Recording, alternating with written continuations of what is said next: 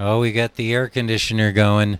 Oh, it's getting warm. It's getting warm in New Mexico here at the infamous Nicky Olegatura Studios, where we make the Overnightscape Central. I am PQ River, and things they're a little slow here, as you may have noticed, but we have Shambles Constant with his entry on the White Album, which I am very much looking forward to. And then Frank Edward Nora, he was the only one to pitch in on the Yellow Submarine album, which, I don't know. I imagine he will be speaking of the film as well, which I will have some comments on, as well as the album and its contents. But it really is only a half an album because side 2 of the Yellow Submarine album, at least in the United States, was incidental music from the film, without the Beatles at all. And I remember, and I wish I had it. I wish, well, I would have sold it years ago, but I was given a copy of the Yellow Submarine album when it came out. It had one problem. Both sides were side 2. I don't know how that happens, but I would swear to you, and I think my brother could back me up on. He's probably the only person still living who could. But we, for years and years, had a copy of Yellow Submarine that had no Beatles songs on it. It was just 2 side 2s of incidental music. Oh, man, can you imagine? I looked around on the internet recently, and no mention of any such thing. So this was like a real unique and one-of-a-kind item that, man, I could only imagine what... Although, if it was 2 side 1s, I bet you it would be worth about 10 times as much as 2 side 2s. I mean, you would have to be... Well, collectors, they're afraid to play their records anyways, so that's not a point anymore. Back in the day, they played their records, and they had all these special styluses and cleaners, but today, yeah, the real collectors, they download a FLAC somewhere and they leave the record sealed in plastic, I would imagine. But all that aside, we're here to talk about when music was far simpler, a much more wonderful time, I really think. That I lived through the 60s and 70s. I really, in a lot of ways, that think of that as like some of the greatest of times, especially pop culture and music. Yes, now, ironically, we have much better access to a lot of it, and it's just, you can do it. I mean, back in the day, how many people did anybody know who had more than, like, at their record collection, what was it, 40 albums, 50 albums? Tops, and that was like some sort of, some sort of record nut? And people had a lot of 45s back then because, the singles were like a real thing. I don't know. Do they even, they only make 45 RPM singles as some sort of novelty. And once again, we brought ourselves back. Let us just hand the floor over to the amazing Shambles Constant, and let's see his take on the White Album.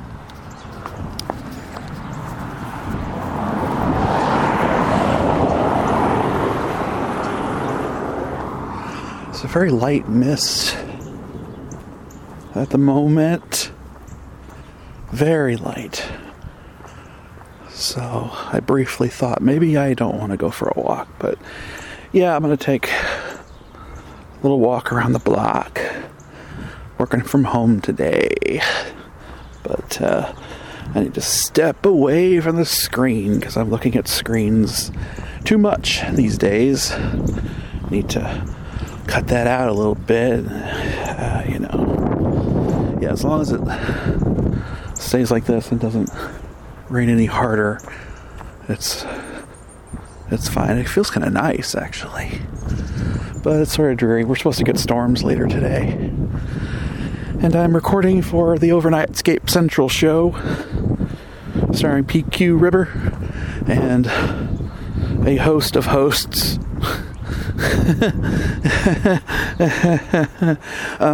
This is for the White Album episode. We're talking about the Beatles' White Album.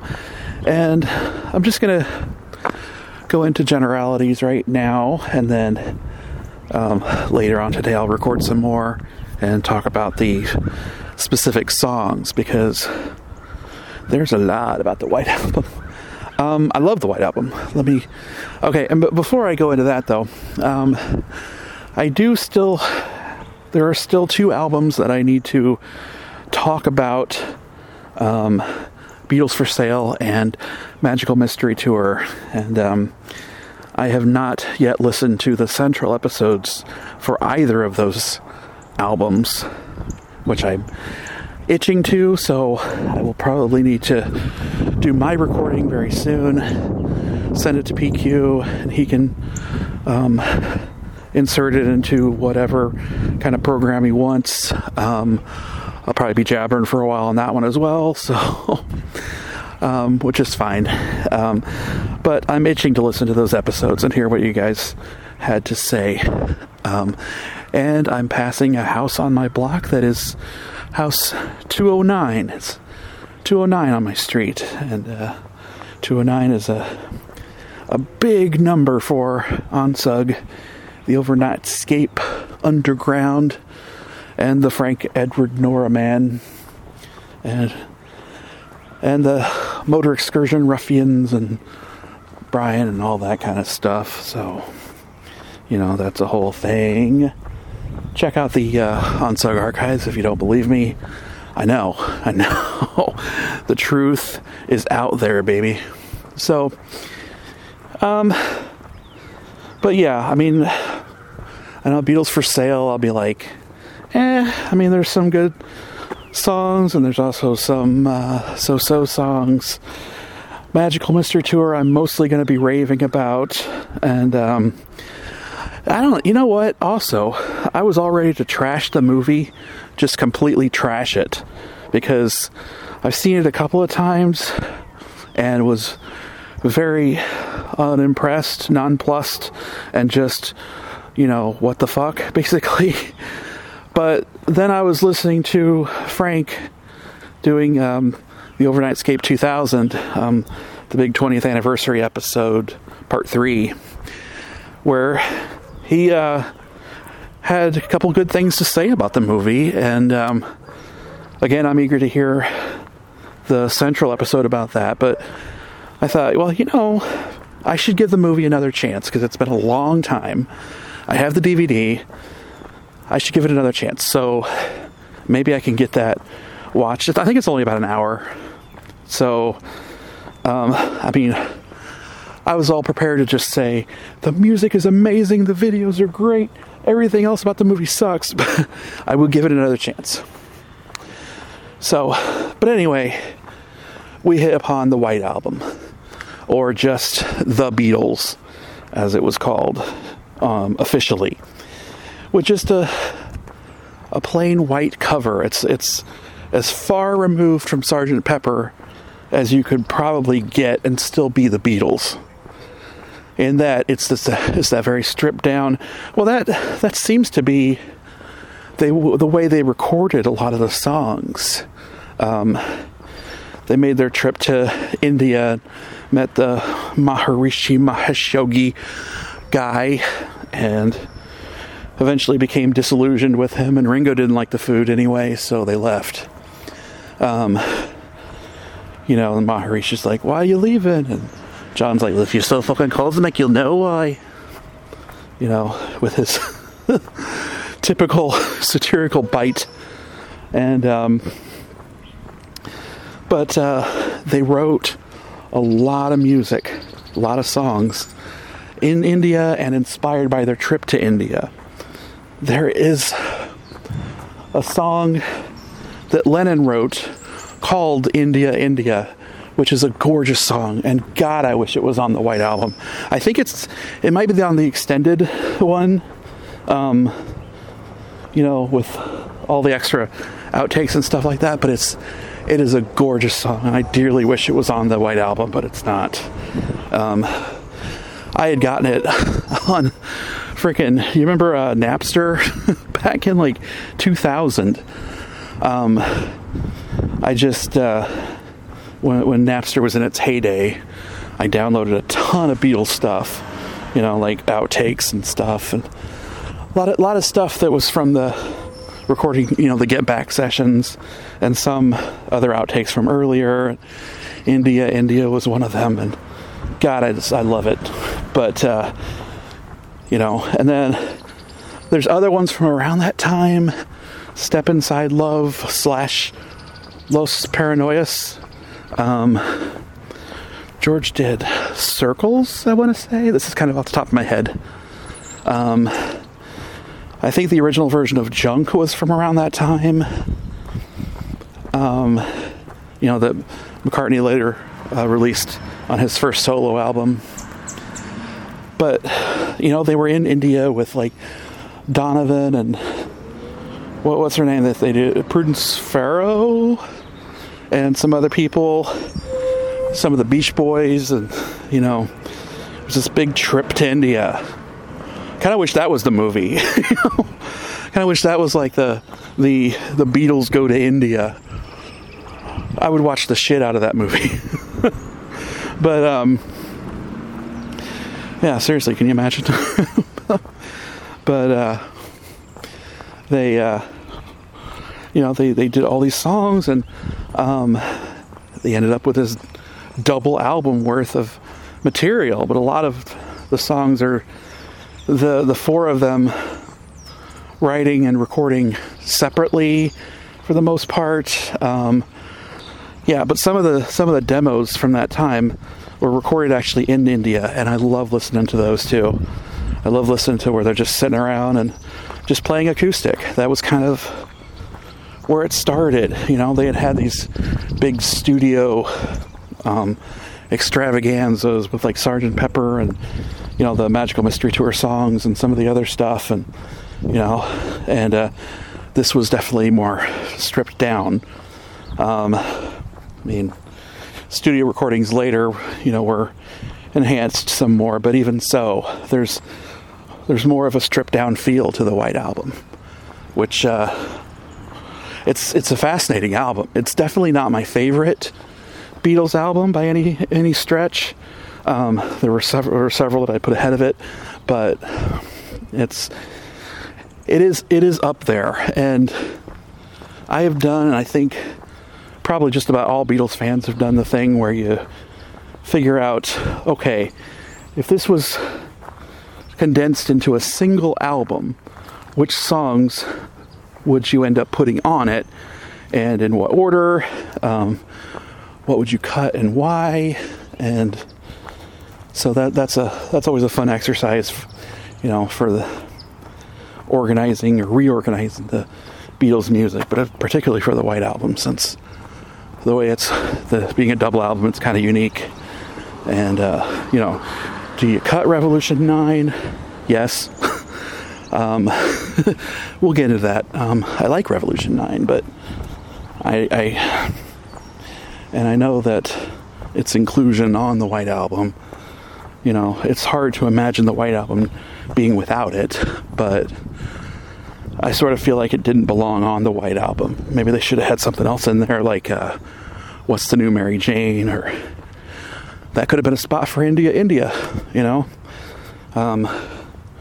But I mean, that's neither here nor there. But yeah, I'll get into the Revolution 9, and that may be me being a bit hypocritical, because I've done some sound collage stuff myself, so I admire that, and I've even been a little bit inspired by some of Lennon's stuff, but I don't know that it belonged on the White Album per se. So that's something that I have debated privately to myself for years and years, and I'll never come to a solid resolution on it, and it's going to be one of those things. So I'm a little out of shape.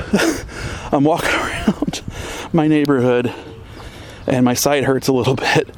I need to, as we're getting into spring, further into spring, I need to exercise more. Today's a pretty lousy weather day, but later in the week, hopefully it'll be better, and you know. But yeah, the White Album, oh my gosh, it's, I guess it's kind of hard to think of all this just on the spot, and talk about it all. I need to fact check myself, or if I'm giving any incorrect, you know, any fake facts about it. Somebody, please call me out. I don't mind that a bit. I want to try to represent this as fairly as I can, and, you know, in terms of how the shit went down, basically. But yeah, but it's a fascinating time in their history, and it was also, wasn't it right as Brian Epstein, didn't he die while they were in India, or around that time, like right before they left, or something like that? Because I remember they had the quote where the Beatles were sitting around, and, you know, they were talking about Epstein's death, and, you know, saying the Maharishi had told them, you know, just send out your thoughts, and your thoughts will travel to him wherever he is. And, you know, so that seemed to be a comfort to them, you know, because of course he had been a big part of their early career, and, you know, there's definitely a change in the status quo for the Beatles after Epstein died, you know, getting Apple records going and everything, and all the craziness that resulted from that. So yeah, I'm actually getting a little out of breath at the moment. Whew, but I'm almost home. So I think perhaps I'll just cut it off there, and then I'll come back and record later today. The trip for you will be instantaneous, unless PQ interrupts it. PQ's like, nope, I'm going to talk, and then I'll let you talk, which is fine. This would be a good place to do that if you want to, PQ. I'll be back. I'll be back. Never could see any other way. Never could see any other way. Okay, I'm back. It's actually a couple of days later by my own timeline. I didn't get to record later in the day on Tuesday like I had hoped, and so I want to get this out. And anywho, I'm trying to remember what all I talked about concerning the White Album. It was kind of an overview there, and so let's just go through the songs. I'm not going to go quite as in depth as I was going to. It's been a very, very busy week, so just get this recorded and talk briefly about each song. So the White Album starts off with Back in the USSR, which is kind of a takeoff on the Beach Boys, and I think the song was Chuck Berry originally, Back in the USA. And it's sort of an odd take, like you wouldn't really expect a rock band in the late 60s to be singing about the USSR and about the girls, and it's just it's kind of a crazy song, but it's a really good one to start off with. And then you got Dear Prudence, which is one of my favorite songs of all time, Beatles or not Beatles. It's just a beautiful song, and apparently that was, Prudence Farrow was having a bad trip, and like she didn't want to come out, and it's they're trying to coax her out, and that's basically what the song is about. Let's look around. There's this beautiful world out there. It's like the song is so full of just possibility and promise, and I really love it. Glass Onion, that one, of course, is some very careful wordplay and it's a very meta song. It's like referencing previous songs that the Beatles had done. They mention, like they had done that a little bit here and there. Like they mentioned Lucy in the Sky in I Am the Walrus. This one mentions I Am the Walrus. We're talking about the walrus as Paul. Let's get a little bit of a little bit of that theory going. Maybe is Paul not alive anymore, and that whole thing. It mentions Lady Madonna fixing a hole. What else? There was another one. What's the other song Strawberry Fields. Just like I told you about Strawberry Fields. Fool on the Hill is mentioned. There's a lot of previous songs mentioned in that little 2-minute song. And I guess there was a movie recently called Glass Onion, which is about something completely different or whatever, Yeah, but that's a fun one. Obla-dee, Obla-da is one of those songs that it's very catchy. It's probably too catchy. And, I like it, but I always feel like I'm supposed to like it more than I actually do. It's one of those kind of songs. And I understand, like, it's a Paul McCartney composition, and I get the feeling that Lennon really didn't like it. Wasn't there a whole thing about that opening on the piano was supposed to be slower, and the outtakes are a little bit slower. They kind of ease into the song, but on the final take, it's like dun ba da dum ba da bum bum bum.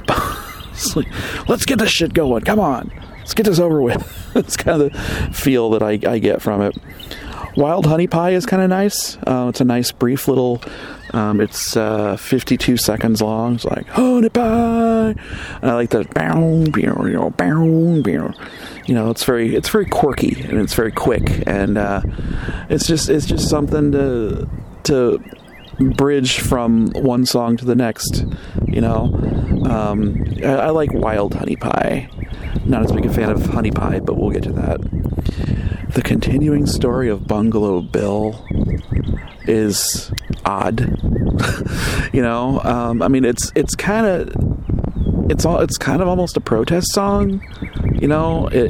It wouldn't have been out of place a few years later in Lennon's on one of his solo albums. It's kind of got to sell, but for the White Album, it feels a little too on the nose.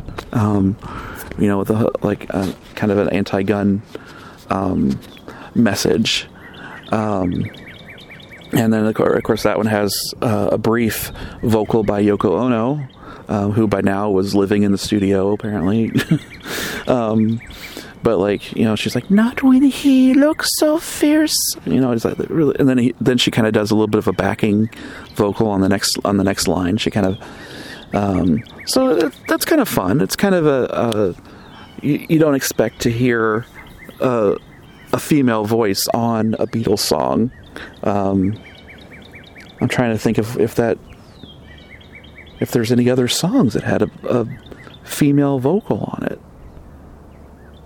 and I'm kind of struggling on that one. I don't know. I'll have to think about that. Then we got. I'm not a big fan of all of George's songs on this album, but While My Guitar Gently Weeps has got to be in his top 5 of best songs he ever wrote.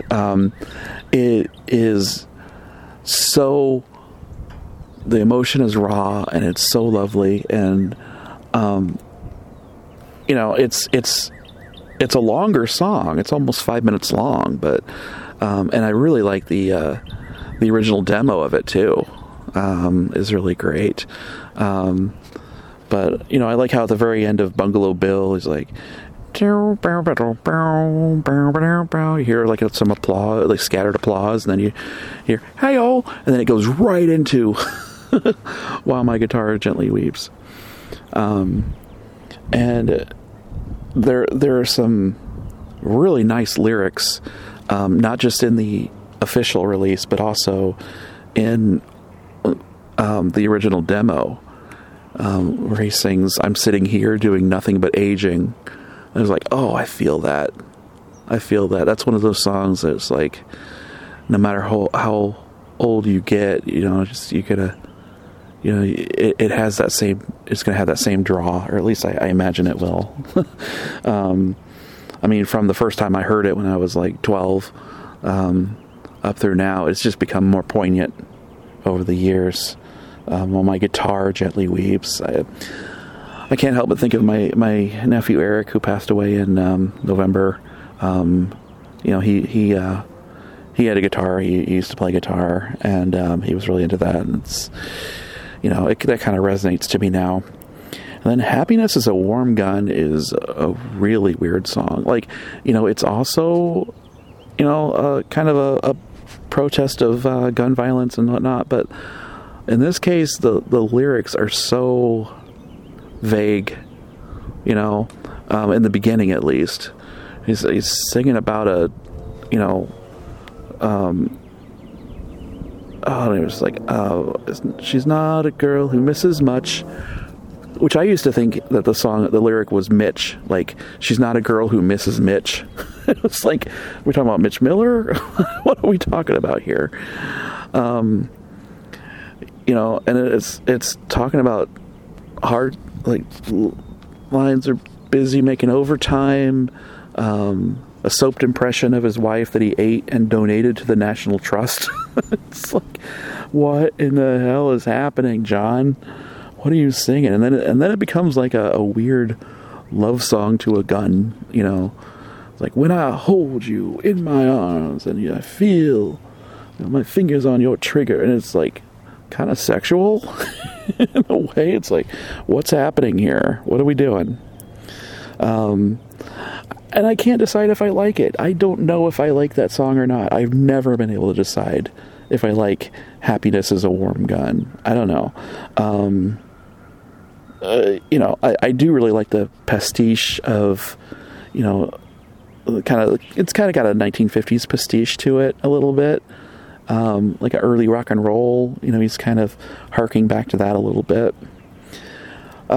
Side 2, we've got "Martha, My Dear," which is a really nice little Paul song, and I guess he wrote it about his dog Martha. I've always loved "Martha, My Dear." It's got a great melody line, and that's a really great one. And then "I'm So Tired" is a really interesting follow-up to "Martha, My Dear," because it's kind of a completely different message, and I'm really feeling "I'm so tired" right now, because I am so tired, because work has been insane.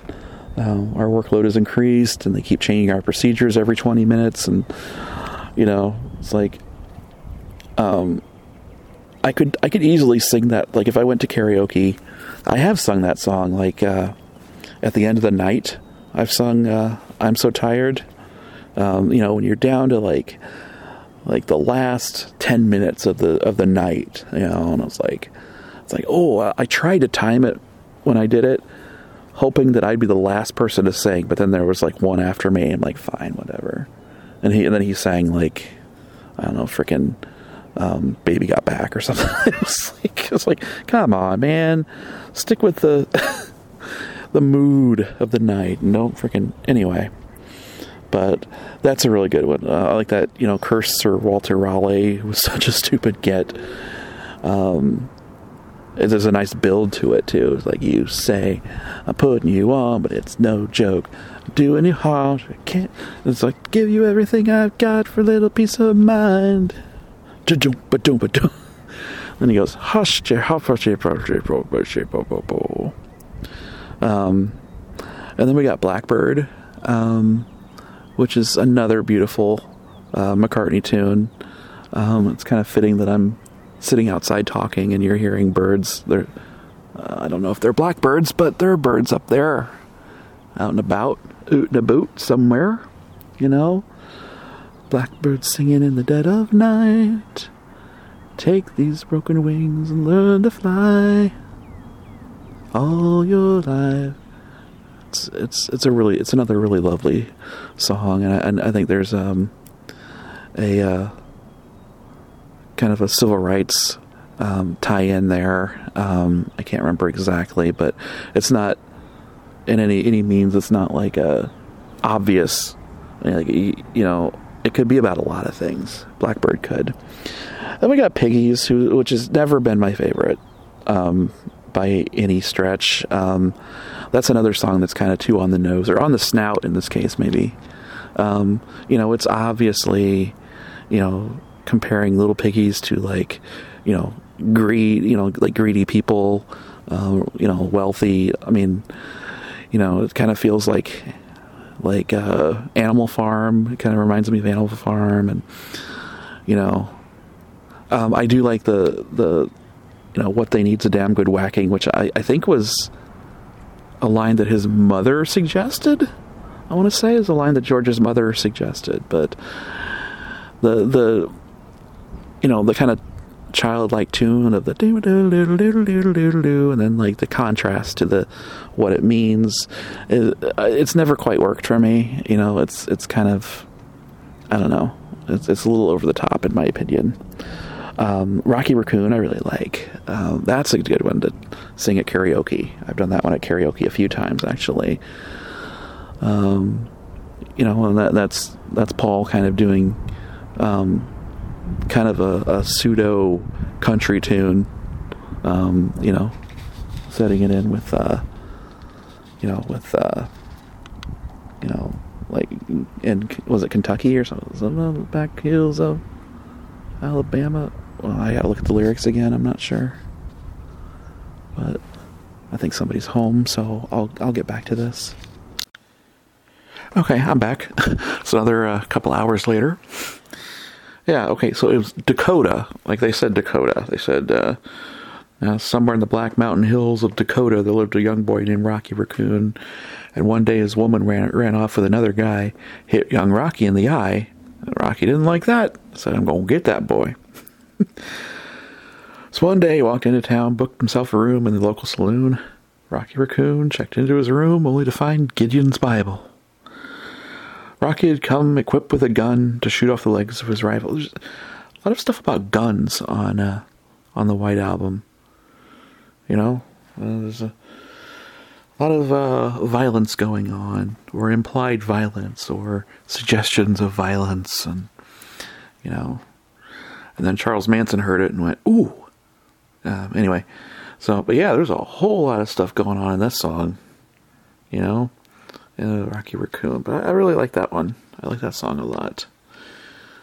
Then we've got Don't Pass Me By, which was only one of two songs that Ringo wrote during his time with the Beatles, unless you count that he got a songwriting credit for Flying. But Don't Pass Me By is another really, really fun one.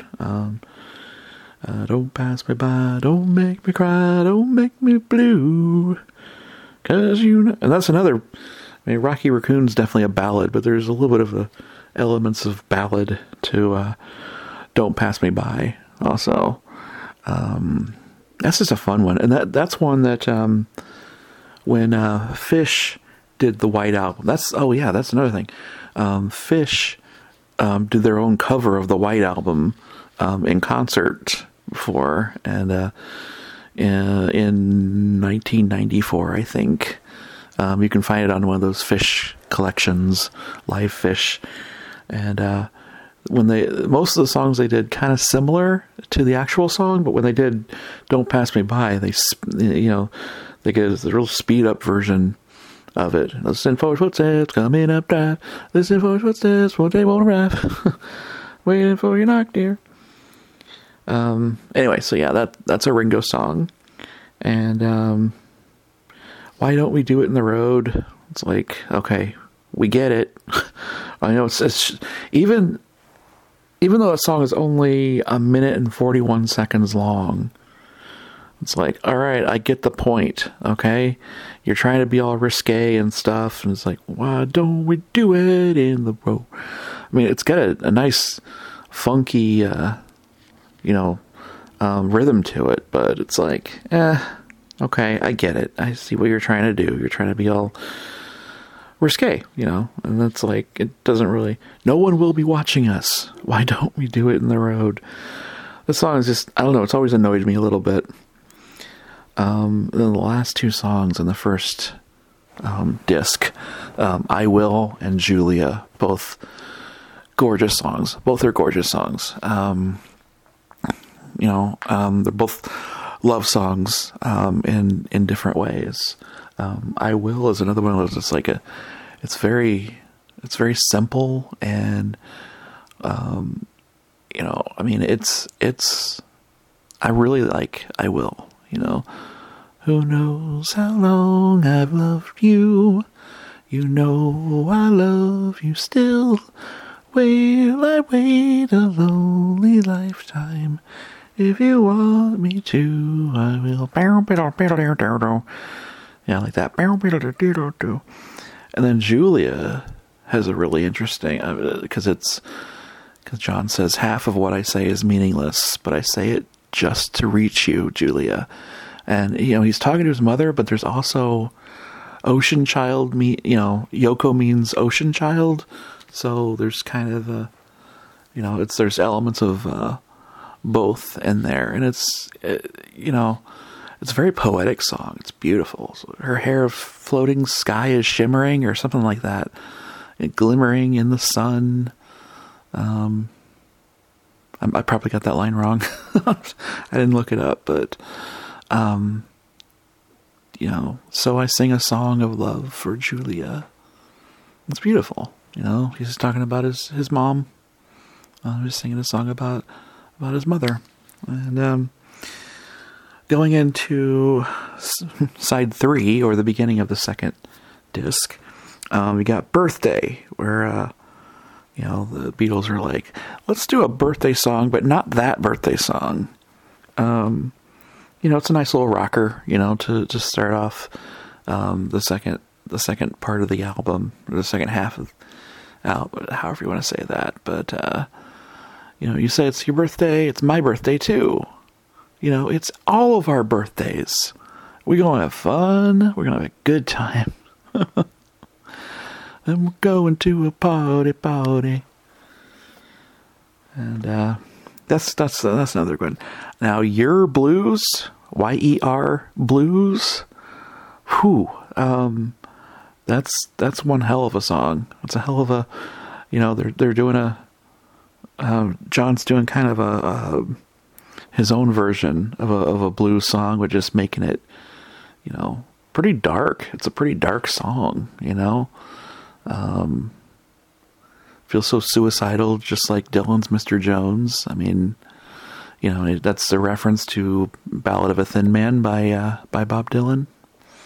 And he's got, there's a lot of really great stuff in that song. And it kind of sizzles, actually, I would say. It kind of sizzles. Wanna die. Like if you posted those lyrics on Facebook, you're going to get a wellness check from the, the police department. If you just post those lyrics by themselves, probably, if somebody doesn't realize that that's a song, it's a Beatles song.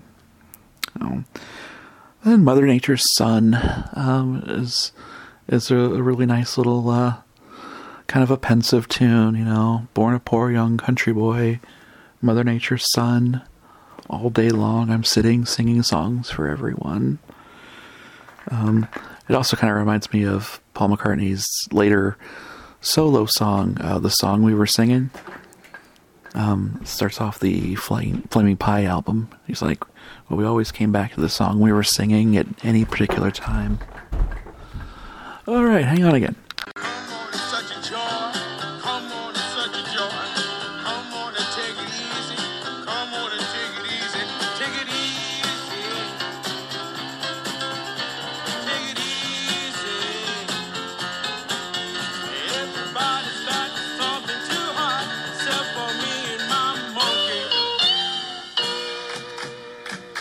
Wow.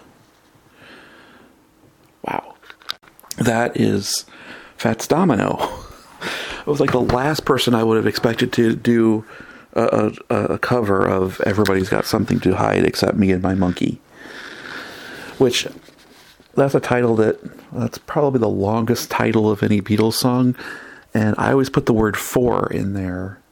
But that is apparently wrong. Where am I at? Yes. Yeah, the actual title is Everybody's Got Something to Hide Except Me and My Monkey. And that's a Fats Domino cover. Pretty funky, too. But the actual song, well, not the original song, John wrote with a lot of Maharishi lines in it. You know, come on, it's such a joy. You know, your inside is out and your outside is in. And it's, you know, it's a neat song. I don't know why I'm using the word neat. That's a really weird word to say for it, but yeah, it's kind of a neat song. It's another quirky one. The guitar bit is really great. The drums, which I haven't been given Ringo enough credit in these for his drumming. It gives the Beatles songs especially, you know, the later, you know, their latter half of their career, you know, it gives it a special Beatliness. You know, it's like it makes their sound all the more unique. You know, nobody else drums like Ringo, like nobody, and it's well displayed on Everybody's Got Something to Hide Except Me and My Monkey. You know, John and Yoko had just gotten together, and you know, apparently there's some sort of aspect of that relationship in there. And you know, Paul thought the monkey was like heroin, like monkey on his back, you know, monkey on John's back. But all in all, it's just a, you know, it's just a fun song. I kind of like. Then you got Sexy Sadie, which I knew a girl named Sadie back when I first was listening to the Beatles and stuff, and you know, her family was friends with our family, and I was playing Beatle music one day, and like I had just gotten the Beatles 1967 to 70 on cassette, and I remember kind of scrambling and going, oh my god, I hope Sexy Sadie isn't on here. Like, I didn't want Sadie to think that I was playing it for her, but yeah, Sexy Sadie was not on the Beatles 1967 through 70, so no worries there.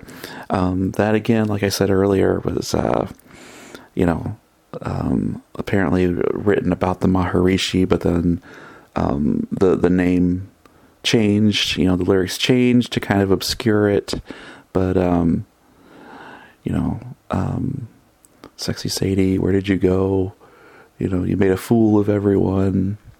You know, like, you made a fool of us. Like, that was, it's kind of funny to put a song with, you know, Maharishi type sayings and chants, or whatever you want to call them, followed by a song about disillusionment with the Maharishi. Then of course you got Helter Skelter, which, you know, paging Charles Manson. That was a song that he thought was supposed to be about the big white uprising, you know,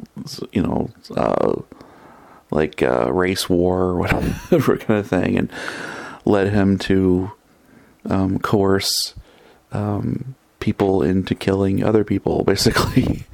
But the actual song itself is it's pretty awesome, actually. Helter Skelter is a really great song. You know, it's kind of like a hard rockin', just about the most hard rockin' song that Paul McCartney has ever done or has ever written. You know, Helter Skelter, Helter Skelter, and it's got, you know, like Strawberry Fields Forever, it's got like a false fade.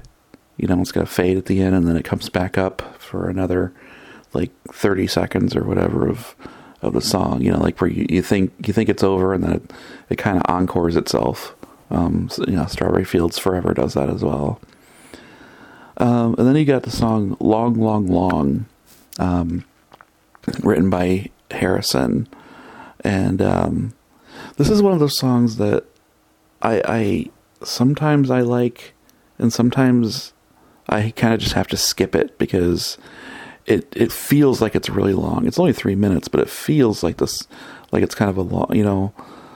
But I really love the message behind it, though. At the same time, it's like, you know, it's been a long time, so many years I've been searching, you know, like what are you searching for? And you know, his guitar part is really nice too on that one. But sometimes it's really weird to have it right after Helter Skelter, you know. It's this album has a few of those, like, you know, point counterpoint thing almost, where it's got one song in a certain mood and another song in a completely opposite mood to that. But you know, it's a really nice little philosophical tune. And then side 4, the last side, starts off with Revolution 1. You know, they had the regular song of Revolution was the B-side to Hey Jude, and then Revolution 1 was on the White Album, which is like a slower version of it. And I think, isn't it Revolution 1 is the one that they do You Can Count Me Out in? You know, it's like, no, you can count me out or in when you're talking about destruction. I'm undecided, you know, but you know, they start off with playing like there's like a false start to that song. But I mean, of course, the regular Revolution, the B-side to Hey Jude, is superior to this, but it's a decent tune. It's just kind of weird if you think about it to not have the actual song of Revolution on here. If you've got other revolutions, but not the main revolution, for lack of a better word. Honey Pie is a you know, it's kind of a 1920s throwback song almost. It's like, you know, in the style of a 1920s song. And you know, as you may know, I'm partial to the music of the 1920s.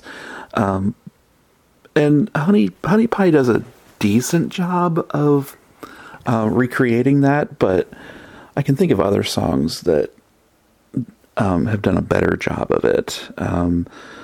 Winchester Cathedral comes to mind. That's one that I would definitely say is, you know, a bodiodo, bodo boo, and also Magnolia Sims by the Monkees, by Michael Nesmith specifically. You know, he made that sound like it was an old 78 RPM record. You know, you can actually hear the hiss, you know, as the needle would hit the record, and you know, it's got the water. But Honey Pie, I don't know, it's more sort of bland. I hate to say that. I just, you know, I really hate to say that, but it's kind of true, and that's just kind of the way I see it. But it's okay. It's just, that's not great. And then you got Savoy Truffle, which is a very interesting George tune.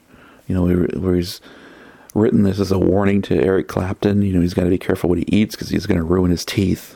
That's basically what that is. Aren't you gonna have them all pulled out after the Savoy Truffle? That song has a callback to Obla Di Obla Da. Alright, hang on. A lot of interruptions on this. Sorry about that. We're going to get through this. I only have 3 songs to go. Cry Baby Cry. I kind of like, because it's basically just, it's just telling you about like this mythical kingdom, you know, the King of Marigold, and this queen, and, you know, doing stuff for the king, and, you know, it's just basically what everybody's doing in the kingdom. And this really nice piano bit behind it is really nice. And then After that, just after Cry Baby Cry, you get this snippet of this other song, like almost a hidden track, because it's not individually named. It would probably be called Can You Take Me Back, but it's basically just Paul being like, can you take me back where I came from? Can you take me back? Can you take me back where I came from? Brother, can you take me back? Can you take me back? And if it was a song on its own, it would be considered one of the shortest Beatles songs. Maybe like that and like Maggie May and, that sort of thing. But, that one's nice. And then we get into, as I said, Revolution 9, which is the, I kind of talked about earlier, is the sound collage, where John just, put all this together, and, like snippets of Beatles, very brief little Beatles moments, and, he's got Yoko talking about God knows what, something about becoming naked, and block that, and there's something strangely hypnotic about Revolution 9. As I said earlier, I probably would have preferred if they had put in one of those other songs instead, like What's the New Mary Jane, or India, something like that. But, at the same time, it's hard to imagine the White Album without it. It's just got that, and why it was called Revolution 9, who knows? But I think it was just like, they're like, we are the ones that decide what a Beatles track is. You're not going to tell us, so we're going to put this in. Is kind of the feel for it. And at the very end, you got the song Good Night, which John wrote for Julian, but then Ringo sings it. And, that's never really sat very well with me, I've always wanted to hear John's. I think there might be like demos of John singing it, but and Ringo does a great job with it. It's a nice little way to close out a long album like this. It's like, okay, this is the end of the album. It's time to go to bed now, kids. Just go ahead and close your eyes, and the sun's turning out its light. You dream sweet dreams, and you're just gonna drift off into dreamland, and off you go. But yeah, I kind of wish in a way that John had sung it on the actual release. And then there's some orchestration behind it, which is kind of surprising at the end of this album, which has more of a rock feel than the last couple of albums have. They've had strings and orchestras and stuff like that on other albums, but this one, it's really not part of the White Album, except for that very last song. But it's a nice song. It's a nice one for Ringo to sing. But yeah, it would have been. I think it would have been kind of nicer to have John sing it, for his son. But that gets into a whole other ball of wax with, John, his relationship with his son Julian, and there was a lot of parental neglect there, I'm afraid. But anyway, that's the whole thing. That's the White Album. And I did get to talk about it in, pretty detailed once I got down to it. So, yeah, that worked out pretty well. I still need to do Beatles for Sale and Magical Mystery Tour. I'll work those in. This has been a crazy week for it. I haven't been able to record as much as I wanted to, or, do much of anything creative lately, but I'll get back to it. So let's just go ahead and wrap that one up. I'm going to go ahead and send this off to Mr. River. So you get a little Shambles in the Groove, do you? Oh, that was just Nothing disagreeable or argumentative or missing. That this was. And I do look forward to your catch up stuff. Just send it in when you have time. I believe the time crisis and crunch may be slowing. Although for me, I mean, it's what very soon I will be just like temporarily vacating the premises here. I'll check in here and there, but I'm going to have a little over a couple of weeks of radio vacation, as I've mentioned before. So, oh man, I love that you called me the host of hosts. I never even thought of that term, and that's perfect. And you reminded me of Napster, because there have been many realms of obtaining since, but like yourself, while I collected Beatle bootleg records back in the 80s, before there was an interwebs, well, now you have YouTube. I mean, you don't even really, almost every bootleg Beatle thing that I hear about in my researches and have never heard, it's on YouTube somewhere. We live in miraculous times. We have such amazing access, and especially to the Beatles. I mean, now there's like 4 or 5 different AI Beatles and solo Beatles out there. I was listening to Paul McCartney new songs that Paul McCartney never did earlier in covers. This is just, we are living in remarkable times all together here, and kind of talking about it on the Overnightscape Underground, and this, the most remarkable program, perhaps, that there ever was for a collaboratorium, the Overnightscape Central. And you're invited to continue participating, and if you've got stuff to say about the Beatles, we want to hear it, because what I really would like this to be is a sort of monument to the whole thing. So please just hang in here with us, and this is going to be delicious all the way around. We've still got a couple of Beatle albums, and then we get into the minutia. Probably this will all happen. We might be able to get one more show in, and if I'm not mistaken, the next album, official album, is Abbey Road. So if you've got stuff to say about Abbey Road, just record it and get it to me ASAP, because I'm going to try to knock that one out in the next week, because after that I am pretty much on other, it's just fun. Yeah, the PQ River, can you imagine just PQ River having fun and not looking at screens? And this is just going to be a delight for my senses. Just as doing this, I mean, this is no onus or arduous thing, but a fresh slate is going to be so nice. And gosh, your host of hosts, PQ River. And this is the show that was going to be about the Yellow Submarine album, as I mentioned. But we've got Frank Edward Nora here to talk about it.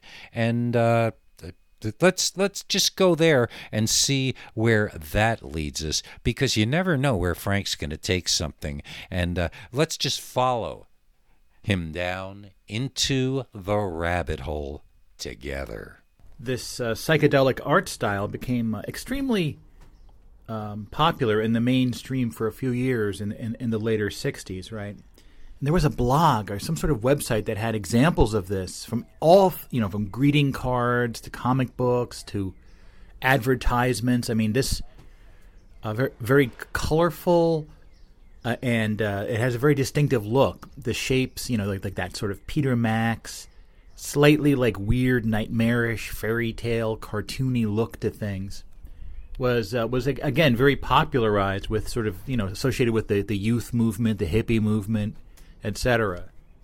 But as it sort of spread everywhere, it does. I don't know. It just sort of looking back in history, it feels like it was sort of orchestrated or decided, or I don't know. I guess art directors just sort of follow whatever trends are popular at the time, and different brands and companies. Right? There's so many magazine ads, for example, that use that multicolor psychedelic look, for a brief time, because I guess they felt that's what the kids were into at that point, right? And I think the subtext of it was that various drugs, like LSD, for example, that's sort of what you saw when you took the drug. All these multicolored patterns, kind of like when you rub your eyes, you sort of see these patterns behind your eyelids in the dark of your eyes, right? These sort of psychedelic patterns. So it's sort of the visual representation of like the psychedelic drug experience, right? So I think you could say like Yellow Submarine is definitely, absolutely adopting that style, which is interesting because if you remember, even back as far as Revolver, right, that the cover was in black and white, which was a reaction to the multicolored psychedelic art style, right? Of course, Sgt. Pepper did adopt that style to a large degree, the colorful, psychedelic, surreal style. Though not with those particular art elements, but I would say the Sgt. Pepper outfits and the whole Sgt. Pepper visual experience was very psychedelic. And I think Magical Mystery Tour, the bus itself, and the packaging also had that psychedelic look. But of course, once we get to the White Album, they were reacting to it like there's too much of this multicolored Technicolor crap. Let's make our album completely white, right? So it's interesting that following that, there's this Yellow Submarine project, which completely embraces this visual style. And another trend here is the Apple, the company Apple Corps that the Beatles created, Apple Records, and in this case now Apple Films, making the movie Yellow Submarine. And I really am fascinated by the story of Apple because it had such high aspirations, but I think it sort of fell apart, sort of at the same cadence as the 60s fell apart towards the end. 69 and 70, the hippie dream collapsed. And yes, I do think it was all rather scripted, potentially scripted by the powers that be to build them up and knock them down, but that's a whole other topic. But thinking about Apple Films and this movie in particular, what could Apple have produced had it gone in a different way, had the Beatles stayed together? It's really interesting. I was wondering about, like, was there ever thoughts of a sequel to Yellow Submarine? And the only thing that came up, I guess, there was some sort of computer animated version in 2010 people were talking about that just looked horrible. That was just a remake, but I don't know, it'd be kind of cool to sort of continue the story of Yellow Submarine in some way, but I think it's definitely a one-off, It's remarkable in that Beatles didn't even do their own voices. It was their company, but they hired actors to do the voices of them in the movies. How hard would it have been just to bring them into a studio and have them read the lines? They acted in the other 3 movies, or 2 movies and a TV special. Why couldn't they have done their own lines? Of course, the Beatles do appear at the very end of the movie in live action, so they're in it a little bit. But in terms of the identity of the Beatles, like this, the Yellow Submarine visuals have become massive, and there's always mass amounts of Yellow Submarine products that they sell, from figurines to playing cards to everything in between, jigsaw puzzles, whatever. Yellow Submarine is still a big, incredible visual design and universe, very unique and super creepy. I started rewatching the movie. I think the last time I watched it was probably 5 years ago when we did the Yellow Submarine topic on the Central, which I haven't gone back and listened to it, but you can go listen to it. It was in January of 2018, so over 5 years ago now. We did our Yellow Submarine topic, which was all things Yellow Submarine. Here we're trying to focus on the album, but of course we can't talk about the album without talking about the movie as well and the overall phenomenon of it. Of course, back in, was it 1990? I did my, or it was 91, I did my Train Crap and Blood, my sort of proto-podcast in my friend Peter's basement. And we did a little parody called The Hunt for Yellow October, which was combining the submarine movies, Yellow Submarine and The Hunt for Red October. Played that a bunch of times over the years. You can check that one out if you want. But yeah, we get to the record, the record itself, which when it comes to the worst Beatles record, a lot of people put this one as the worst, and I would not put it as the worst. I think, was it Beatles for Sale? Was that the one that was kind of the worst?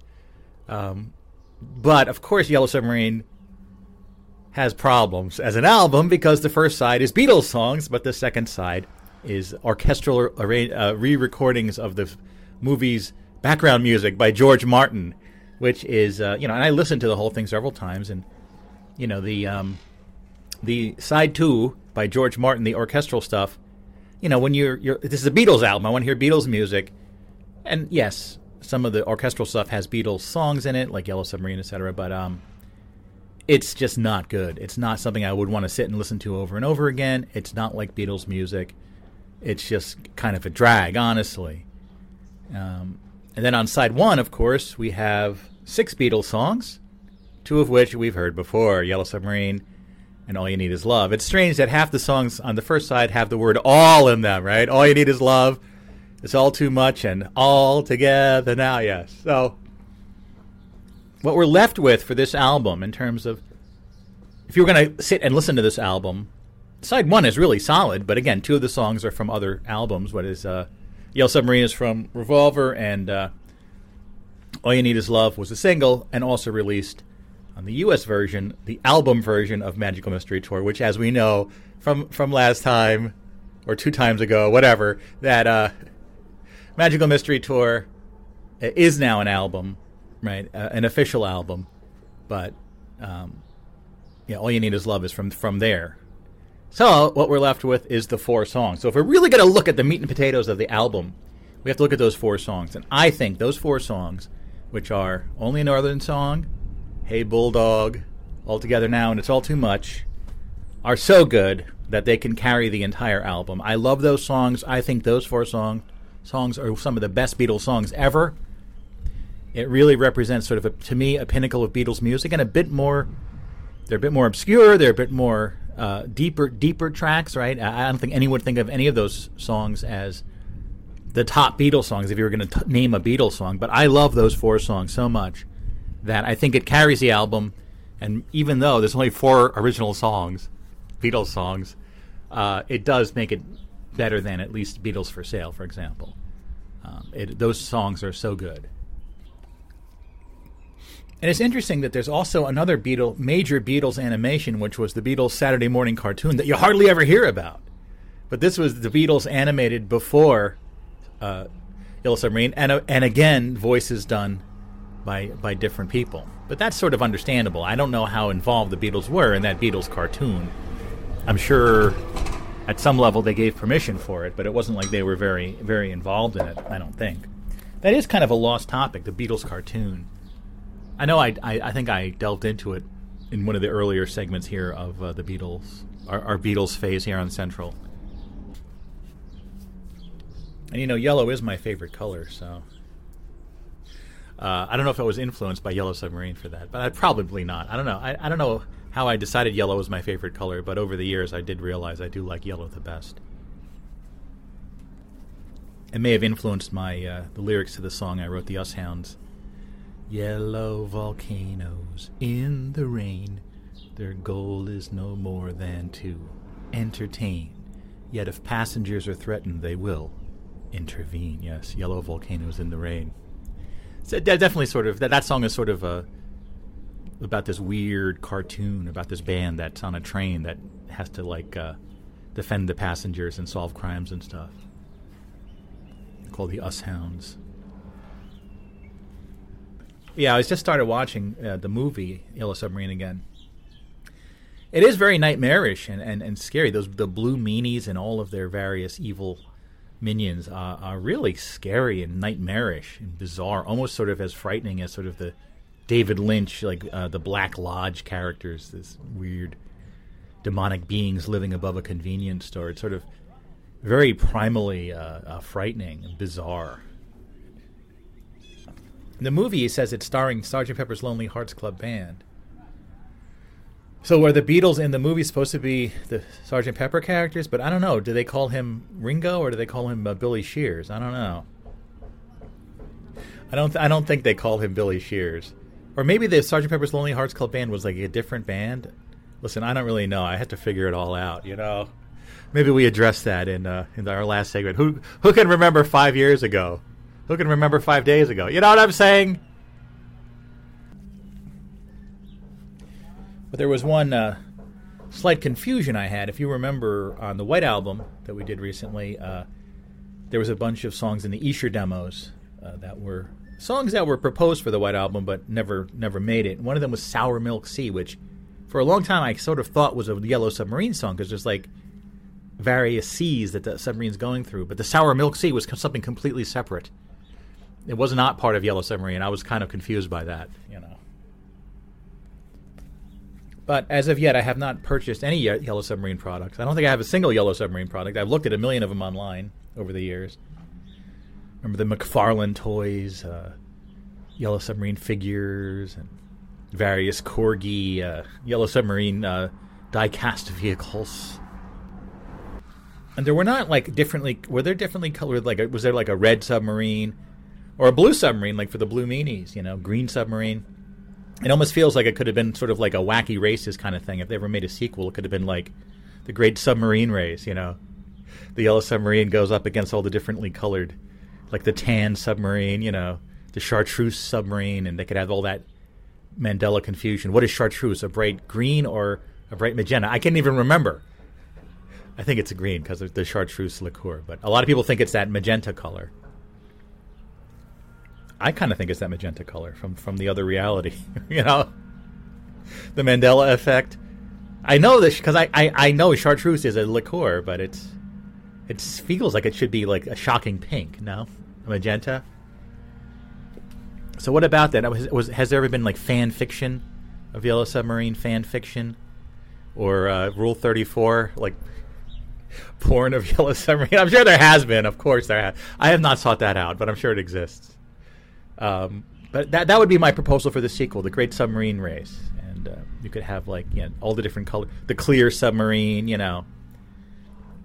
The invisible submarine, you know, things like the checkerboard submarine, things like that. Or should you stick to colors? You know, maybe colors. The off-white submarine, you know.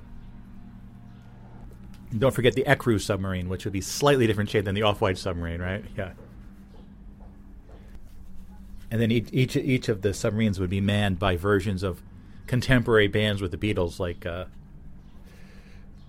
Jerry and the Pacemakers would have one submarine, and the Kinks would have like another submarine. It would be great. I'm telling you, the Rolling Stones would have a submarine. Listen, that would be great, wouldn't it? Well, soon you'll be able just to describe this to an AI, and they'll make the entire movie, so you don't have to wait for it to be made, as it's probably not going to be made. But we can make it with AI soon, hopefully. Though I have been chatting with Bard, Google's AI, and listen, that thing has a long-ass way to go, okay? It's great, but it's very limited still. I mean, I gave Bard a bit of a challenge the other day. I'm like, make up 5 fake palindromes. And so the idea of a fake palindrome is a pretty complex concept. It's sort of, there's a few examples online of them. You know how palindromes that are spelled the same forwards as backwards have this certain feel to them, like, sit on a potato pan, Otis. No devil lived on. Rise to vote, sir. A man, a plan, a canal, Panama. So some people have created phrases that sound like palindromes, have that weird sound to them, but they actually aren't. And Bard could not even begin to understand what I was talking about. It had no idea. It was like floundering trying to come up with that stuff. So, as far as what's publicly available for AI, I think we have a ways to go before we can make the Yellow Submarine sequel with an AI. Though who knows? I mean, I could ask Bard right now to do that. Let's see what it says. I'm going to say something like, write the synopsis of the theoretical sequel to the Beatles' Yellow Submarine. Let me do that right now. All right, I paused there for a second. I'm here talking to Bard. Write a synopsis for a sequel to the Beatles movie Yellow Submarine. Let's see what it says. It's generating it now. The sequel to Yellow Submarine opens with the Beatles enjoying a peaceful day in Pepperland. However, their peace is soon shattered when the Blue Meanies return, this time with a new leader, the evil Lord Mayor. The Blue Meanies have taken over Pepperland and are using mind control to force the citizens to dance and sing their praises. The Beatles must once again travel to Pepperland to save the day, but this time they will need the help of some new friends. Along the way, they meet the dreadful Flying Glove, who helps them to escape from the Blue Meanies' prison. The Sea of Time, who teaches them about the importance of love, and the Nowhere Man, who helps them find their way back to Pepperland. In the end, the Beatles are able to defeat the Blue Meanies and restore peace to Pepperland. The sequel would be a musical adventure film with the Beatles performing new songs as they travel through Pepperland. The film would be aimed at a family audience with plenty of humor and excitement for all ages. The film would be visually stunning, with state-of-the-art animation and special effects. The sequel to Yellow Submarine would be a must-see for fans of the Beatles and animated films alike. It would be a fun, exciting, and visually stunning adventure that would appeal to audiences of all ages. That's actually pretty well written, right? All right. List the songs in the Yellow Submarine sequel. Let's see what it comes up with here. Here we go. Here's the songs from the Yellow Submarine sequel, according to Bard, the AI from Google. Wow, here are some songs that could be in the Yellow Submarine sequel. The Dreadful Flying Glove. The Beatles sing about their encounter with the Dreadful Flying Glove, who helps them to escape from the Blue Meanies prison. Wow, that sounds like a good song. The Sea of Time. Isn't that already a song? I don't know. The Beatles learn about the importance of love from the Sea of Time. The Nowhere Man. The Beatles meet the Nowhere Man, who helps them find... See, it's weird. It's sort of like... Using the synopsis it just wrote. The Battle of Pepperland. The Beatles fight the Blue Meanies in a battle to save Pepperland. The return to Pepperland. The Beatles return to Pepperland and restore peace to the land. In the end, which is also a real song from Abbey Road, the Beatles sing about the end of their adventure and the hope for a better future. These are just a few ideas for songs that could be in the Yellow Submarine sequel. There are many other possibilities, and it will be interesting to see what songs the filmmakers choose. Interesting. So maybe I should try to ask it about a synopsis to the third movie, The Great Submarine Race. Let's try that. All right. Here's what I wrote to Bard. Write a synopsis for the third Yellow Submarine movie called The Great Submarine Race. Here we go. What's it going to write? It's exciting, using AI. See, this wasn't available 5 years ago. Here we go. In the third Yellow Submarine movie, the Beatles are invited to compete in the Great Submarine Race, a prestigious competition that is held every year in Pepperland. The Beatles are excited to compete, but they soon realize that the race is not going to be easy. There are many other talented submarines competing, and the Beatles will have to use all their skills if they want to win. The race takes place through the many different seas of Pepperland, and the Beatles must navigate through dangerous waters, avoid obstacles, and battle other submarines. Along the way, they meet new friends and learn about the different cultures of Pepperland. In the end, the Beatles are able to win the race and bring glory to Pepperland. They have proven that they are the best submarine crew in the world, and have made new friends along the way. The Great Submarine Race is a fun and exciting adventure that will appeal to fans of the Beatles and animated films alike. It's a story about friendship, determination, and the power of music. Wow. What would the fourth movie be? Hold on, let me think about it. All right, here we go. Write a synopsis to the fourth Yellow Submarine movie called An Interdimensional Accident Strands the Yellow Submarine at a strip mall in New Jersey in 1981. Let's see what it has to say about this. I made this up. This sounds like something AI would make up, but I made it up. Here we go. In the fourth Yellow Submarine movie, the Beatles are traveling through space when they are hit by a mysterious force that strands them in a strip mall in New Jersey in 1981. The Beatles are confused and disoriented, and they don't know how to get back to Pepperland. They soon realize that they are in a strange and unfamiliar world, and they must find a way to get back home. The Beatles meet a group of teenagers who help them to adjust to their new surroundings. The teenagers introduce the Beatles to the music and culture of the 1980s, and the Beatles begin to learn about the world they have found themselves in. The Beatles soon realize that they must find a way to get back to Pepperland, but they also realize that they have a responsibility to help the people of this world. The Beatles decide to stay in New Jersey and use their music to help the people of this world.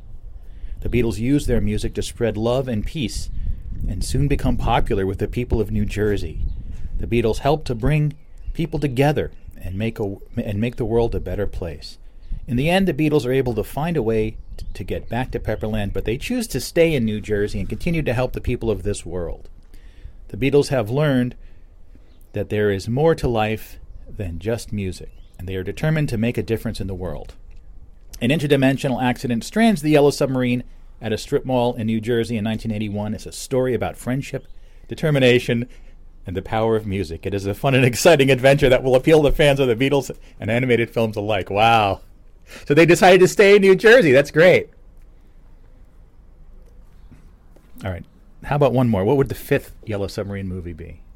All right, I think this will be our final. The fifth movie was probably the last one. Write a synopsis for the fifth Yellow Submarine movie called Whatever Yellow Submarine. Here, let's see what it comes up with this time.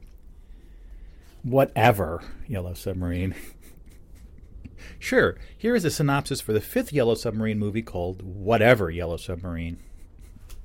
The Beatles are enjoying a peaceful day in Pepperland when they are suddenly transported to a strange new world. In this world, everything is backwards, and the Beatles are the bad guys. The only way to get back to their own world is to complete a series of challenges. Along the way, they meet new friends and learn about the importance of friendship and cooperation. The Beatles eventually complete the challenges and return to their world. However, they realize that things are not the same as they were before. The Blue Meanies have taken over Pepperland, and the Beatles must once again save the day. The Beatles travel to Pepperland and defeat the Blue Meanies. They restore peace to Pepperland and return to their own world. The fifth Yellow Submarine movie is a fun and exciting adventure that will appeal to fans of the Beatles and animated films alike. It is a story about friendship, determination, and the power of music. Here are some of the songs that could be in the movie. Whatever Yellow Submarine, the Beatles sing about their journey to the strange new world. The Challenges, the Beatles sing about the challenges they must complete in order to get back to their own world. The Friends, the Beatles sing about the new friends they make in the strange new world. The Blue Meanies, the Beatles sing about the evil Blue Meanies who have taken over Pepperland. The Battle of Pepperland, the Beatles sing about the battle they must fight to defeat the Blue Meanies and restore peace to Pepperland. The Return to Pepperland, the Beatles sing about the return to Pepperland and the hope for a better future. These are just a few ideas for songs that could be in the fifth Yellow Submarine movie. There are many other possibilities, and it will be interesting to see what songs the filmmakers choose. Great. Now, could there be a sixth Yellow Submarine movie? Hold on. We'll have to see how this goes. Hold on a second. All right, here we go. Write a synopsis for the sixth Yellow Submarine movie called The New Improved Cyberpunk Yellow Submarine in Claymation Hell. Chew on that. Put that in your pipe and smoke it, Bard. Let's see what Bard comes up with here. Here we go. Wow, this is a long one. The sixth Yellow Submarine movie, called The New Improved Cyberpunk Yellow Submarine in Claymation Hell, is a dark and twisted take on the classic animated film. The Beatles are transported to a cyberpunk world of claymation, where they must battle evil robots and save the world from destruction. Along the way, they meet new friends and learn about the importance of friendship and cooperation. The movie is a visual feast with stunning claymation animation and a unique cyberpunk aesthetic. The story is fast-paced and exciting, with plenty of action and adventure. The characters are well developed and relatable, and the movie has a strong message about the importance of friendship and cooperation. The new improved cyberpunk Yellow Submarine in Claymation Hell is a must-see for fans of the Beatles, animated films, and cyberpunk fiction. It's a fun, exciting, and visually stunning adventure that will appeal to audiences of all ages. Here is a more detailed synopsis of the movie. The Beatles are enjoying a peaceful day in Pepperland when they are suddenly transported to a strange new world. This world is a cyberpunk dystopia where everything is made of claymation and the people are ruled by evil robots. The Beatles must battle the robots to save the world from destruction. Along the way, they meet new friends, including a group of rebels who are fighting against the robots. The Beatles also learn about the importance of friendship and cooperation. They realize that they can only defeat the robots if they work together. In the end, the Beatles are able to defeat the robots and save the world. They have learned the importance of friendship and cooperation, and they have made new friends along the way. The new improved cyberpunk Yellow Submarine in claymation hell is a fun, exciting, and visually stunning adventure that will appeal to audiences of all ages. It is a story about friendship, determination, and the power of music. Wow, that sounds like a good one. Anyway, there you go. The 5 sequels to Yellow Submarine, as written by Bard, the artificial intelligence.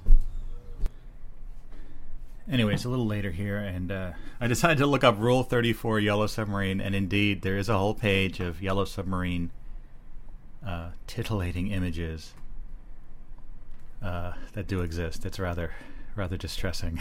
Yes, you can look that up yourself if you care for the details. I wouldn't recommend it. I would not recommend it. Interesting to note that it's mostly the Blue Meanie characters that are getting it on. The Beatles are not involved, thankfully. Anyway, let's take a look at the album here. Yeah, Yellow Submarine, okay. And isn't there also the Yellow Submarine song track? I don't know when they released that, but it was sort of a reimagining of the soundtrack. Yeah, the Yellow Submarine song track, which just has all Beatles songs that are played in the movie, but they're all songs we've heard before as well, so it's not really particularly useful, though it could be a fun album to listen to, I suppose.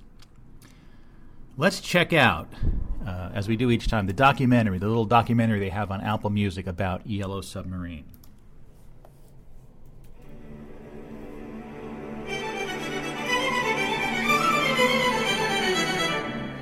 I love cartoons. I love the Disney stuff. So, the first thing when we heard people were going to do a cartoon, I just thought, yeah, this could be the greatest Disney cartoon ever, only with our music.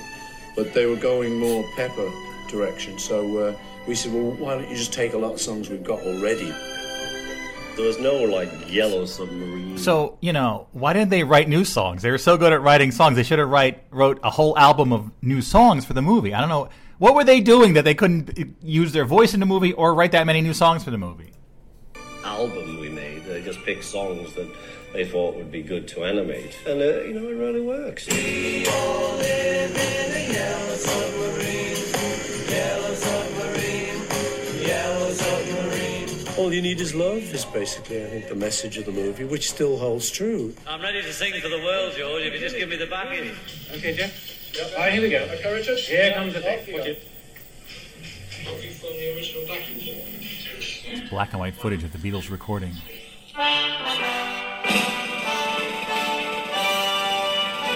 Was this that TV broadcast they were talking about? It seems very simple message, and sometimes it can seem very bland. But I still think the message is really true. I want you to get out of your seats and swim. It was a perfect song because it was so simple. It was a great excuse to go right in the middle of that whole culture that was happening and give them a theme tune. All you need is love. All you need is love.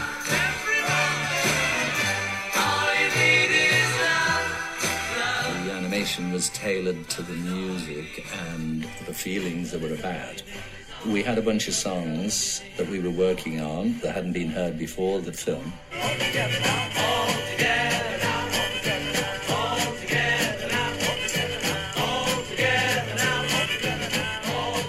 And then we did Only Know the Song in Abbey Road. It doesn't really matter what chords I play, what words I say, or time of day it is, 'cause it's only a normal song.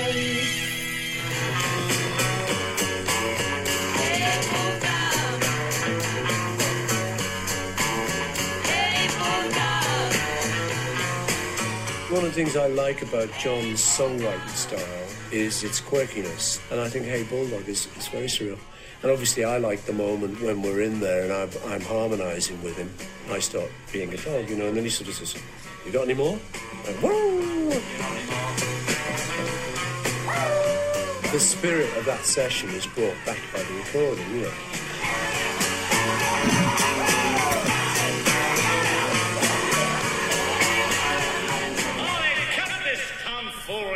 Oh, there's differently colored submarines. Wow.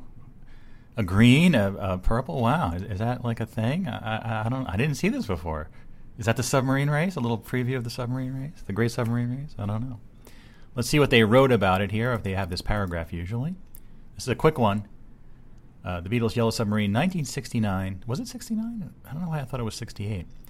Half of this album contains George Martin's lush score for the animated film, and the other half contains the title track, originally released on Revolver, as well as two Eastern-tinged George Harrison numbers, Only a Northern Song and It's All Too Much, Lennon's rumbling Hey Bulldog, and the infectious All Together Now. Also had colorful touches that fit the animated film's enduring legacy. So, go through the album here, starting off with the song we know and love. In the time. We all know that song. Followed up with Only a Northern Song. This is an interesting one by George. I know Northern Songs Limited was... right, the Beatles' publishing company or something, or publishing group. Great song. I love this song. And then, of course, All Together Now. Another great one.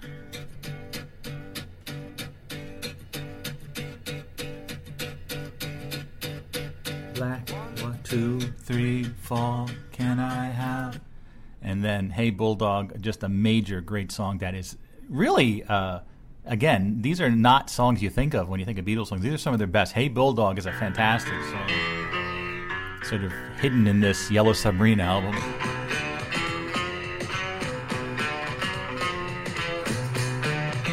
Love this song.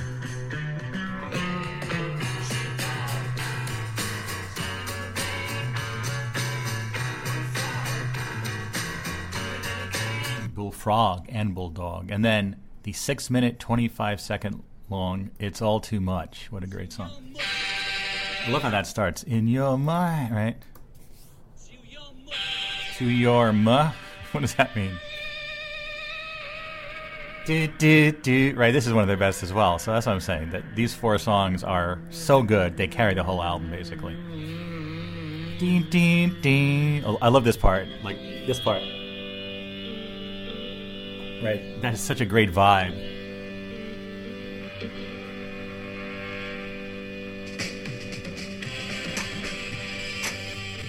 Really, I mean, just these 4 songs are fantastic. And then, of course, you have dun dun dun dun. Right, All You Need Is Love, which previously heard, but still a great song.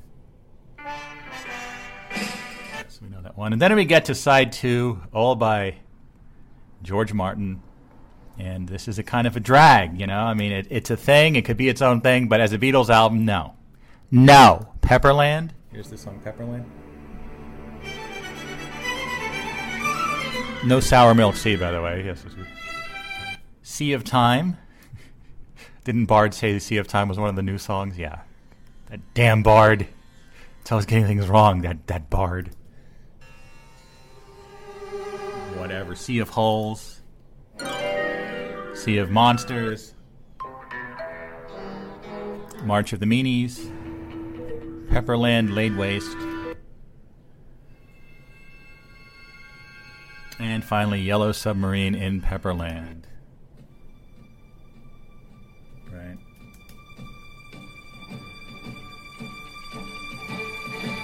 Great. In a yellow submarine. Yes. Let's see, I am watching the movie here. Let's see what part I got to. Let's see. I don't know if I'm going to watch the whole movie. It's kind of... this is cool, like the cool Beatles house. Right, this is a good part. That Pepperland guy is there looking around in the house. This is a good scene, I think. All sorts of weird things going through the doors. Eggs, pipes, skulls, umbrellas, glasses. Ooh, a car going down the stairs. Who's in the car? I don't know if there's any Paul is Dead stuff in this movie. I know I haven't mentioned that yet. I know you were wondering if I could get through a whole segment without mentioning Paul is Dead. I don't know if there's much stuff. I'm sure there is. I don't know. They're driving a car inside the house. I'll just park it here.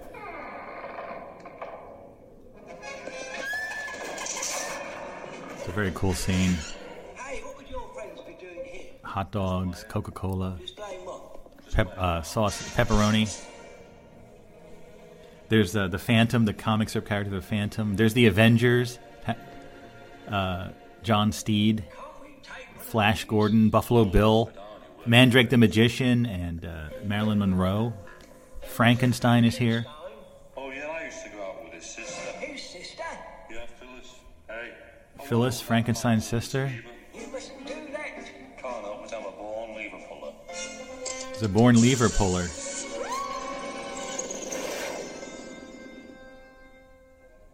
Here comes Frankenstein. What the hell's going on in this movie? I like the scene in the house. This is one of the best scenes. Beatles Frankenstein. Frankenstein's monster, if you want to be didactic about it.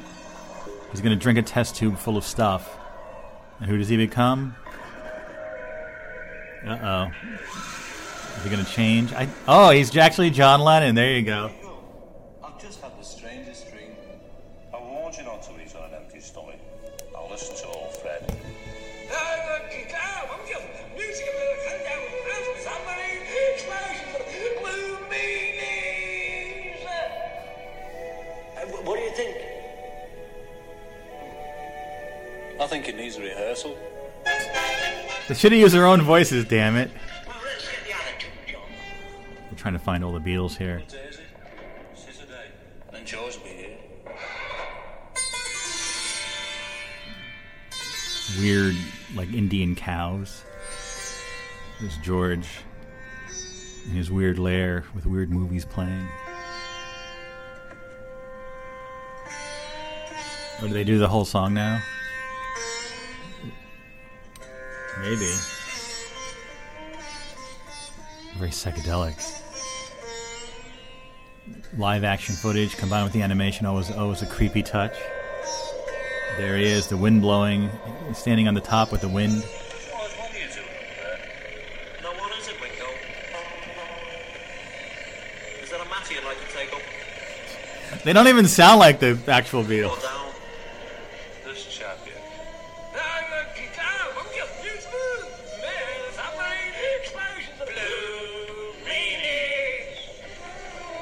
Oh, you're nuts, the pair of you. It doesn't sound like George. It's my car, lad. How do you know it's your car? No, it's anywhere. What's it look like? And where's Paul? Paul hasn't shown up yet. I mean, blue with orange wheels. The car keeps changing color. Now it's a yellow car. Blue, but I'm driving. Now it's red again. I'll drive if you like. No, you sit in the middle. Oh, I'm sitting in the middle. Who says you were driving? I am driving. I'll get to the back then. Where's Paul? They have to find Paul.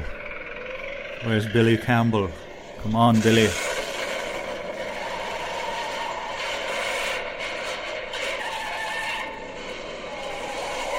Oh, you just see a row of doors as you hear this sound. Interesting. You know, I know I saw this fairly recently, but I don't remember any of it. It's a very good movie, though. I recommend it. They're running down the hallway. They need to find Paul. Where is he? There's King Kong. King Kong has arrived. There's a red-haired woman in bed. Kong's hand goes in the room. Do you think we're interrupting something? I think so. It's a psychedelic King Kong. All, haven't we? Find Paul.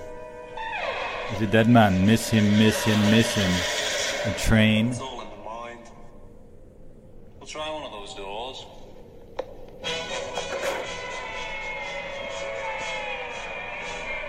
What's going on? Yes, they do look very nice, don't they? Yes, they do. They do, though, don't they? Yes, they do. Don't they, though? Do?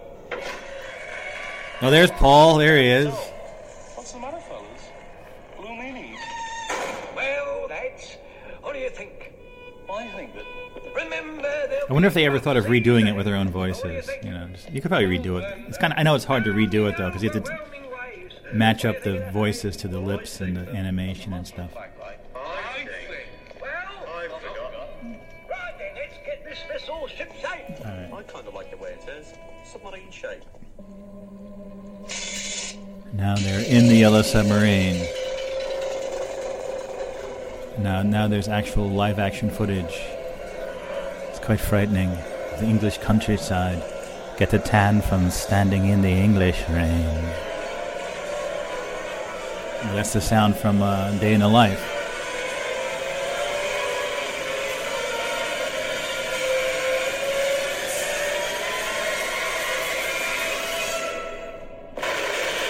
There you go. They crashed it, or did they? Anyway, there's a little look at the whole Yellow Submarine situation. Back to you, Peak. Oh, I gotta say, the first thing is that right out of the box, I love how sometimes Frank cuts off his last statement so it sounds like we're just being that much crazy. Oh man. There's nothing like the Overnightscape Central, and that was just incredible all the way up and down the line. Oh man, all the sequels to Yellow Submarine that exist in that alternate AI universe. I know I'm guilty of playing with the text-to-chat and the text-to-video AIs, but I'm terrified of what will happen if I even go near that GPT thing. So I am scrupulously avoiding it because that's just dangerous for somebody who messes far too much with words like I do. Yeah. At least for now, I'm letting that sit and stew a bit. But lots of people are messing and look what it does. I cannot say it doesn't have a remarkable function and functionality. And a quick run through of the songs because I can do this. It's just so few songs. Yellow Submarine was on Revolver, and you gotta like it, even though it's a goofy, stupid song. It's just, it's fun. Only a Northern Song I just love that the chords are going wrong, and Harrison gets 2 songs, so this is good, and I like Only a Northern Song. In fact, I recently did one of my Luminaries covers of it that who knows, it might get released, it might not. We won't. We're talking about the Beatles now, not me. All Together Now, really. I mean, as a kid, I really loved that song. I mean, I remember it was just after my 8th birthday that they released Yellow Submarine. I came out almost at the same time as the White Album, if I'm recalling correctly. And that movie just shifted my whole brains for the rest of my life. It was my favorite movie in the world for years and years. And All Together Now, especially for an 8-year-old, that's just such a great song. It's real simple. It's real fun. Boom, boom, boom, boom, boom, boom, sail the ship. Hey Bulldog. It's only a few Beatles songs, but like Frankie said, that this is just, every one of them is golden. I loved Hey Bulldog. All of these songs. Well, All You Need Is Love is kind of cheesy, I have to say. But Lennon had a habit of doing that. Songs like Imagine, All You Need Is Love. Once in a while, he'd get all soft and sappy and whatever. And, of course, the incredibly long Harrison song, It's All Too Much, with that great organ. And the Ringo is just, it's very psychedelic, the whole effect of that one. And that Peter Max, like Milton Glaser, like artwork through the whole thing. It's a great film, and it unlike a lot of psychedelic movies from the day, I posit that Yellow Submarine stands tall, and it's still an incredible film. It was one of the first things released when people got VHS, and I remember my friends Billy, Bob, and Gary, the Barton brothers, had a copy, and yeah, we used to hang out at his house, watch that, and they had the videotapes, another early VHS release, all of the original Gumby shorts, which hadn't been seen at that point for years, were released. And yeah, we used to hang out at the Barton Brothers' house and watch Yellow Submarine and Gumby and indulge in illicit substances. Yeah, that was a fun time. And yeah, the flip side, well, it's interesting because a memory came back while listening to this show, hearing that music in the samples that Frank played.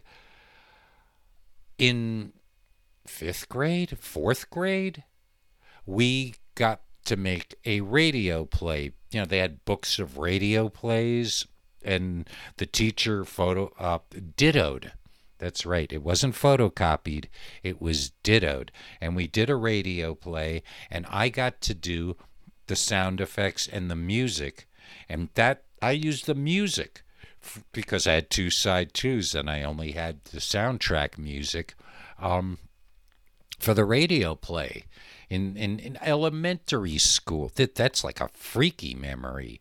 It might have been 4th grade. I'm all confused here, but yeah, the Beatles. Do you love the Beatles? Well, once again, I'm going to tell you, you ought to participate in this. Be part of the Beatle magic on the Overnightscape Central. And that email address for you to send your review of the next album or any of the past albums or some just overview. Because, yeah, we're getting right up. I mean, after that is Let It Be. And then it's just specialty stuff, which there's a lot of that. I don't know how much of it we're going to go into, nor do I know. I want to do at least something that addresses all the solo albums, but I don't know if we should really go album by album again. If you have any thoughts on that, send me an email. The email address, which you will need to know, is and remains kpqr.torc@gmail.com. Once again, kpqr.torc@gmail.com. There's no real deadline, but I would say by the 30th of April, you should get it to me one way or another. And I know Frank will be right there, but I'm talking to you. Because there have been some people who were participating. I mean, I don't know what happened to the good Rob. Like what's happening to all of us. There's so much stuff, and we're busy, and we're distracted, and it's just a crazy and chaotic time in this reality tunnel. And the Beatles help. It helps immensely. So, yes. Do join us next time, and there'll be good Beatles stuff, and I'm going to stop driveling and simply suggest that you set the controls for the heart of the fun.